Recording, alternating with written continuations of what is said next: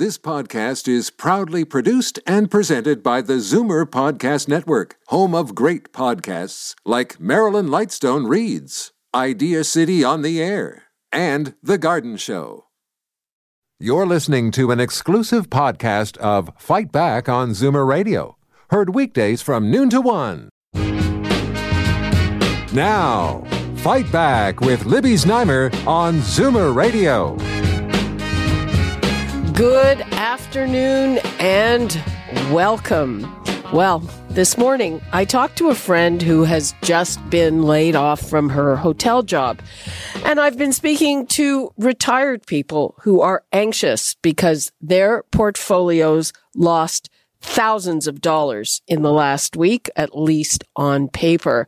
And many small and medium-sized businesses, even if they are not shut down, have seen their sales go to near zero.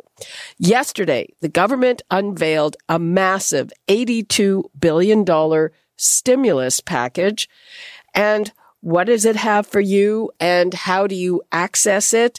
We will very shortly have a financial expert to talk about that. We are just having a little problem with his line, but in the meantime, this emergency brings out both the best and the worst in people. And one of the worst things is the appearance of COVID-19 related scams, as if we did not have enough to worry about right now. Let me give you the numbers to call if you've seen one of these scams, if you're not sure, perhaps, or if you have questions. We heard a lot about those financial measures, and we are wondering about how to access them.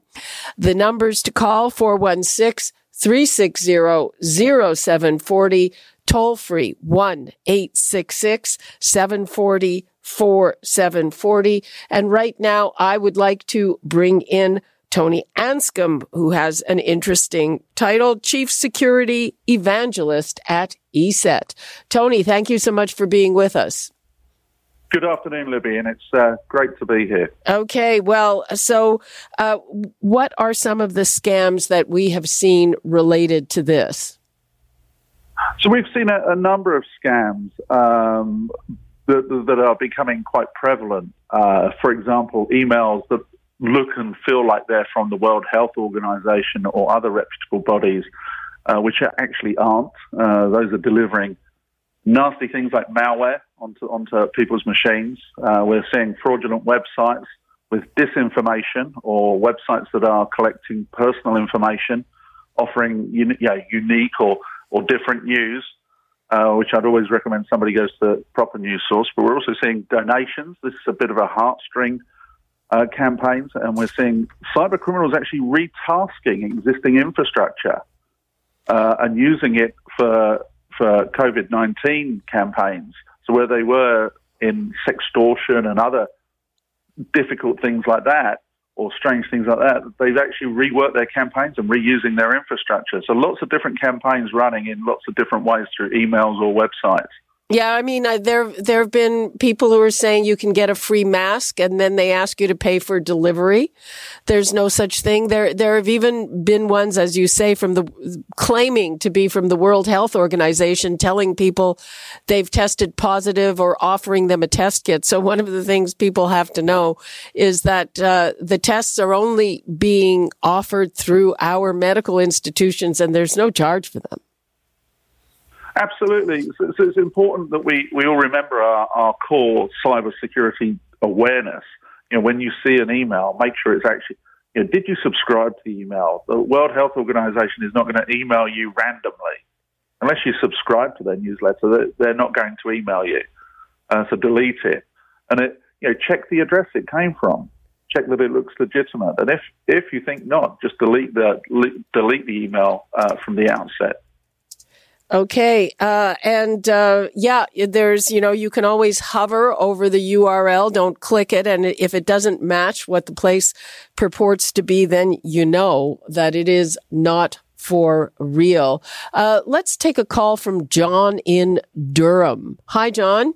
Hello, how are you doing? Fine, how are you? Not too bad, thank you. I just wanted to make a comment on what I consider to be a scam that's going on. The banks have offered a 6-month deferral on your mortgages, and yet my particular banks, the TD that I deal with, they've closed about 2/3 of their offices or their locations, and it's impossible to get a hold of them. And yet that's part of the offer is to contact them and to make arrangements, but you can't get a hold of them. You know what? I can't answer that because that is legitimate, the offer of a deferral. But I hang on and listen, John, because we are going to bring in our financial expert, okay? I understand. Yes, I agree. You know, it is legitimate, the offer, but at the same time, the individual banks... I'm sure they're available by phone, and we're going to try. I can't get a hold of them. Okay. Hang on, and we'll try to get you that information, okay? Okay. I'm letting you go and keep listening, and now I would like to bring in Jamie Golombek, who is the Managing Director, Tax and Estate Planning at CIBC Financial Planning and Advice. Hi, Jamie. Jamie, are you there? Yes. Hi, Libby. Hi, how are you? Good, thanks. Okay, so we just had a question from a caller about how to access that offer of a 6-month mortgage deferral. I mean, he's saying, yes, we heard about it, but we can't get hold of our bank. Yeah, well, this is obviously a serious concern to both our bank and CIBC and all the banks right now. This information, of course, is all in the last day or so. So obviously banks are working on emergency staffing, and obviously the best thing to do is if you work with a financial advisor. Most financial advisors are accessing their emails and phones. So if you have a contact person that you've regularly been dealing with, I would reach out to them, leave them a message. They will contact you back. It may take a few days to be able to get back to people because obviously this is an unprecedented situation. People are working from home. And in many cases, some centers have closed, but we're doing the best we can to keep up with the enormous volume of client calls right now. Okay, yeah, so everybody has to, I guess, take a bit of a chill. So that is just one of the measures. There are a bunch of measures for people who have been laid off, and some of them, of course, wouldn't even be eligible for employment insurance in the normal course of things because they are contractors. And so there's emergency money for those people, $900 every 2 weeks for up to 15 weeks. Correct, Jamie? That's right. So there's a lot of changes that were announced, a lot of great information online if people need to, but that's the big one called the Emergency Care Benefit. That's going to be available to register in April. So you'll be able to go online in April. You can use the My account, the CRA My account, or the My Service Canada account. And if you don't have access to the Internet, there's even going to be a toll-free number that you can key in the necessary information. So that's going to be the main, the ECB, the Emergency Care Benefit, $900 biweekly for up to 15 weeks. So that's administered by the CRA. Okay. I'm going to take a call from Colleen in Oakville. I think that her question has to do with that. Hi, Colleen. How are you doing? Good morning, Libby. I'm fine, thank you. Yes, I was calling. I was online this morning, and I couldn't find out much information. My husband is 75, and he drives for Uber, and we need the extra income part-time to make ends meet. I'm not sure where we fall on what program. I know it won't be available till April 1st, but I expect there'll be tons of Colleen, people online. Colleen, yeah, I guess you weren't listening to Jamie just now. Yes, I did hear what he said, but do we fall in that emergency for $900 every 2 weeks? Okay, but he's 75, and I guess you get some kind of pension from the government, right? We get our old age and Canada pension, and we still work. He still works for Uber part-time just so that we can keep our bills paid. Okay. So are we in the emergency group? That's a very good question, and I've heard from other people who are also working part-time in addition to their pensions. Jamie, do you know if they are included in that? Well, I think it really depends on why they're quarantined. So it does certainly include not just workers, but those who are self-employed. If you're quarantined or sick with COVID-19 and you don't qualify for EI, then it would work. Also, if you're taking care of a family member that is sick with COVID-19, so those individuals would qualify. Even parents with children, certainly, that are prevented home from school closures would qualify for the emergency payment. No, the question here is that Uber is not functioning now; it's not working, so they're laid off. But the caller's husband is 75, which means he's already collecting a government pension. So would that disqualify him from the emergency money? Do you know? That itself wouldn't disqualify you, but I think you have to meet the terms of the conditions, and in terms of the condition has to do with being quarantined, and how they've defined that. What remains to be seen. So, if you're self-imposed quarantined, will that be enough to qualify? We'll have to get all these details worked out by April. Okay. Well, my understanding was that it was for people whose businesses have been shut down. Yeah, well, that's the intention. Certainly for workers that can no longer work because of the quarantine, they should qualify for the emergency care benefit. So we'll be able to get more information. Again, this is all 24 hours old. Okay, Colleen, again, that's the best we can do now. It will be online, and Jamie was saying there will be a toll-free number. It's not available till April the 1st, and I don't know. There might be some restriction, because I know that the intention of this emergency fund is for people who have no money coming in, and if you have some money coming in from pre-existing benefits, I don't know if that's going to disqualify. And the next time we talk to somebody from the government, we'll try to clear that up. I'm not even sure they've even thought of it. Thank you, Libby. We will just sit tight. Okay, and keep listening, because the information changes every day. It really does. Every minute. Okay, thanks. Thanks for the call. Let's take one from Sam in Toronto. Hi, Sam.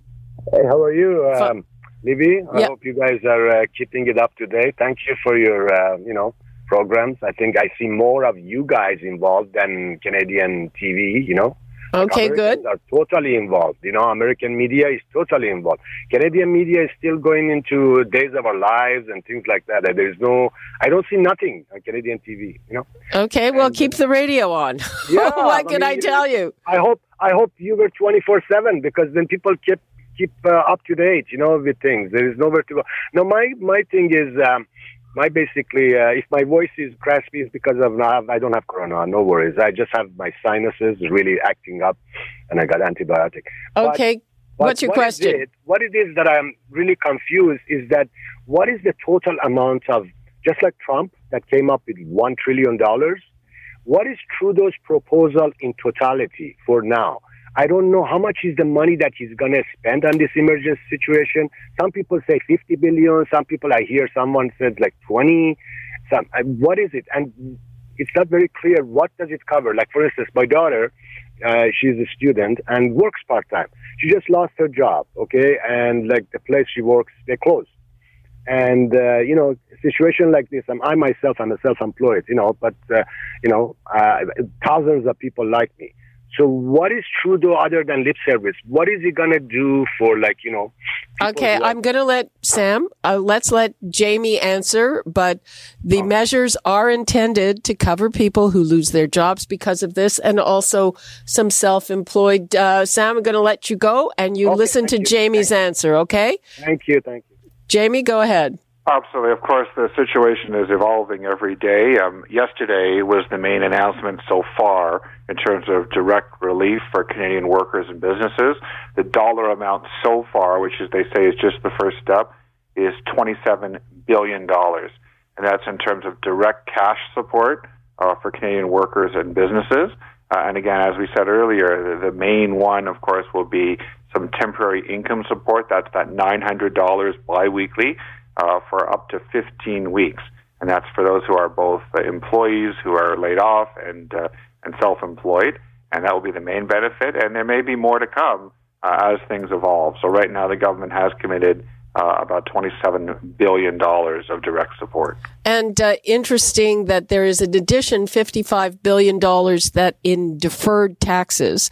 And we are going to get more information on that. But there are all kinds of taxes that are being deferred. You now do not have to file your income tax until June, and you don't have to pay until August. I think it's the end of August.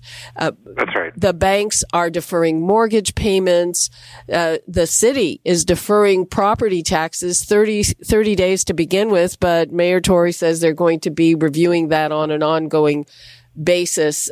So this information keeps coming in. And Tony Anscombe, I'm worried now about, have you seen any scams that purport to be the government and having to do with these new measures that could suck people in? Hi, Libby. Hi. Well, not yet, but then seeing that most of these programs have only been announced in the last 24 hours, I would expect to start seeing some of those campaigns. And actually, I go back to your earlier caller with the Uber driver husband. Somebody in that desperate state needs to be really, really cautious about what they do click on in their email. When they see something coming in, somebody saying that they can help, they can fill in a form for them, or they can represent them, or that they are the real, saying that they can get their benefit for them, they need to make sure that they don't click on those emails, don't go through those scams, or even if they take phone calls, so kind of outside of the cyber realm here. In the US, we're seeing a number of scams where people are phoning those vulnerable people and saying, we've got a relative in our care here, they need a test, can you pay for the test? And of course, people that are in that desperate state and vulnerable, unfortunately, do become victims of these scams. So we need to be really, really cautious. In fact, maybe Jamie could give the real website where people could go to, the actual URL that. Well, and that's information. Thanks for that, Tony. And actually, that's the thing. Chances are they won't be contacting you. You would initiate the contact, whether it is on the internet or by phone, and certainly with your bank, right, Jamie? That's you want to be initiating that through portal, both the CRA's portal, the My, as well as our secure websites. The way, of course, that you know that is the Government of Canada's website is all easy now. .ca. There should be one of those top to show you that is a secure website, and that's a very simple website, Canada.ca, and then whatever's after that. So that is a regular secure website of the Government of Canada, and you shouldn't be applying through any other site. Okay, we've got a couple of calls here. We'll get to them. We've got Sandra in Collingwood. Hi, Sandra. Hi, how are you today, Libby? Fine, how are you? I'm fine, thanks. My question today is, in some of these programs that the government is putting forth, if there's anything in there for university students who are living away from home. They go to school at some distance, still in Canada, but they usually have to keep their apartments and so on for the summer. They can't let them go, or a lot of them live there.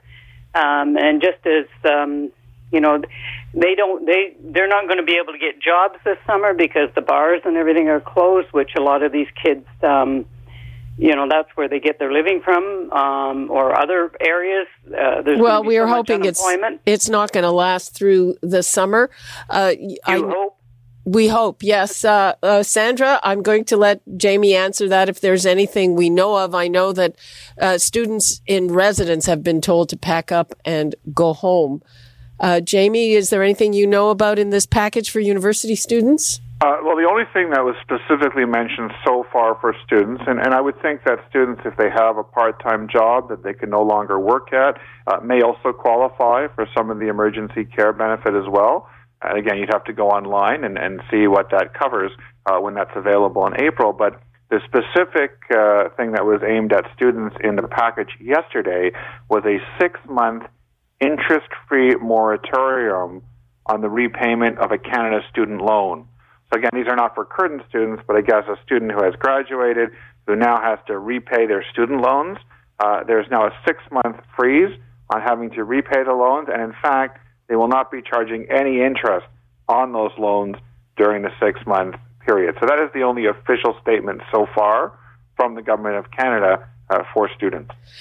I have a question about the mortgage deferral from one of our colleagues. So my understanding with these always is that if you defer a mortgage payment, that payment plus the interest is going to be added onto the amortization of the mortgage, right? Generally speaking, that's right. And his question was that, first of all, are you going to have to prove that you cannot pay your mortgage payment in order to get the deferral? And if you don't have to prove it, he was wondering, well, is it worth deferring it even if you don't absolutely have to? Yeah, so I don't think that you're going to be having to prove that. That's going to be an impossible administrative task. For banks aren't going to sit there and try to judge whether someone can or can't, right? So I think it's basically a way of giving people that flexibility with cash flow during a particular period of time. The question comes down to whether or not you should defer it. I think it really depends on the source of cash flow that you need right now. So if you really need the cash flow, then you're going to want to defer those payments. Otherwise, generally speaking, it may also depend on the rate of your mortgage. If you're getting a mortgage, your mortgage rate is below 3%, that's pretty low. So in terms of the actual cost of deferring it, what other sources of income that you have that you need, and what, could you get a higher return than, the 2 or 3%? So, in most cases, if you don't need the cash, you probably don't want to defer. Rates are generally low, and where can you get a secured rate? That's 2 or 3% guaranteed, which is really what a mortgage does. Yeah, and, I remember back when I was a business reporter, I used to advise people, get that mortgage paid off as quickly as possible, because over the long run, that's a lot of money in interest. Well, that's right, and that's also a guaranteed rate of return. So if your mortgage is at 3%, that's an after-tax rate of return. Can you get a 3% guaranteed rate of return on a GIC after tax right now? No. Probably not. Okay. And if you find one at that rate, Jamie, I hope you'll let us know. Let me know. Okay. Let's take a call from Lynn in Mississauga. Hi, Lynn. Oh, hi, Libby. How are you this morning? Fine. We're fine. Excellent. I hope you're all keeping healthy. We are all keeping healthy. Thank you. My question is, I'm 60 years old and I work as a nanny. Now, you can imagine how my income is impacted by all these children that are staying home and whose parents are staying home with them.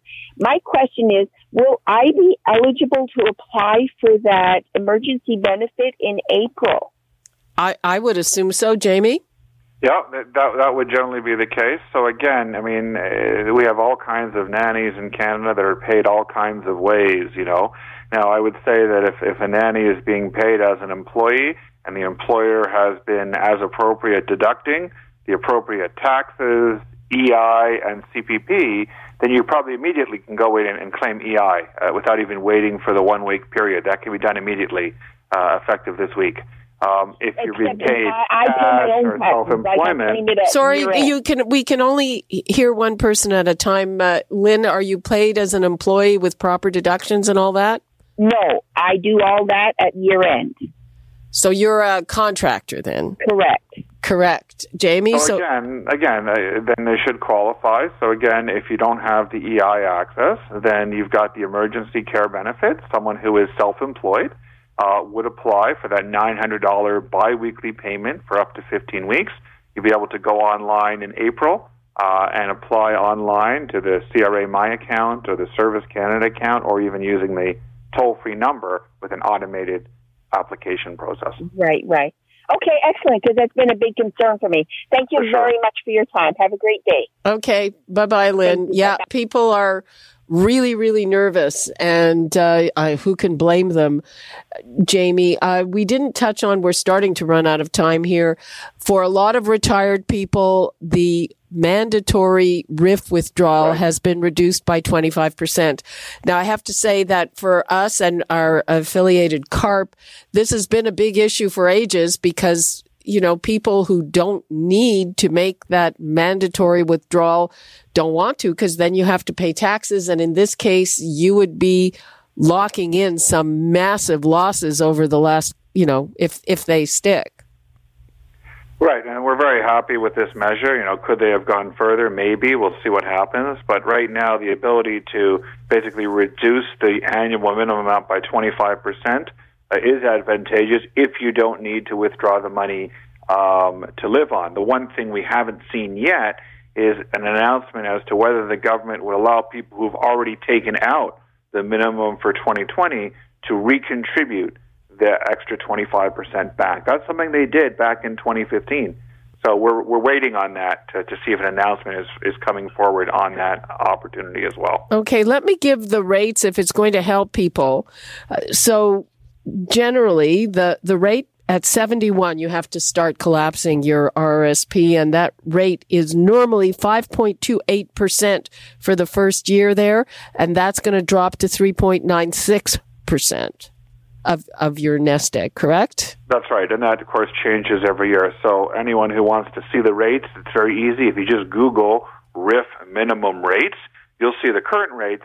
You just multiply that by 3/4, and that will be the amount that you are required to withdraw in 2020. You certainly can take out more, but that would be the minimum required amount. Okay. We're basically out of time here. So, Jamie, first of all, I hope that we can call on you again as some of the rules for this become clearer. But what would you like to leave us with on this? I'd like to leave you with the fact that people should, just obviously stay healthy, certainly stay home to the extent possible. In terms of the financial measures the government has been putting into place, a variety of measures. They were just introduced yesterday. There'll be lots more information coming out. Use the government websites, the secure websites only, to get your information so that you're not misled by anybody else. Okay. And Tony Anscombe, what would you like to leave us with? Well, echoing, we all need to stay healthy, and I hope we do. But as Jamie just said, go directly to the website. Actually, don't click links on emails, and don't fall for any scams. Nobody has face masks, hand sanitizer, or toilet rolls to sell you online. So make sure you don't succumb to those cyber criminals. Okay. Thank you so much. Really appreciate your insight. Tony Anscombe from ESET and Jamie Golombek from CIBC. Thank you so much. My pleasure. Thank you. You're listening to an exclusive podcast of Fight Back on Zoomer Radio. Heard weekdays from noon to 1. You're listening to an exclusive podcast of Fight Back on Zoomer Radio. Heard weekdays from noon to 1. You're listening to an exclusive podcast of Fight Back on Zoomer Radio. Heard weekdays from noon to 1. This podcast is proudly produced and presented by the Zoomer Podcast Network, home of great podcasts like Marilyn Lightstone Reads, Idea City on the Air, and The Garden Show.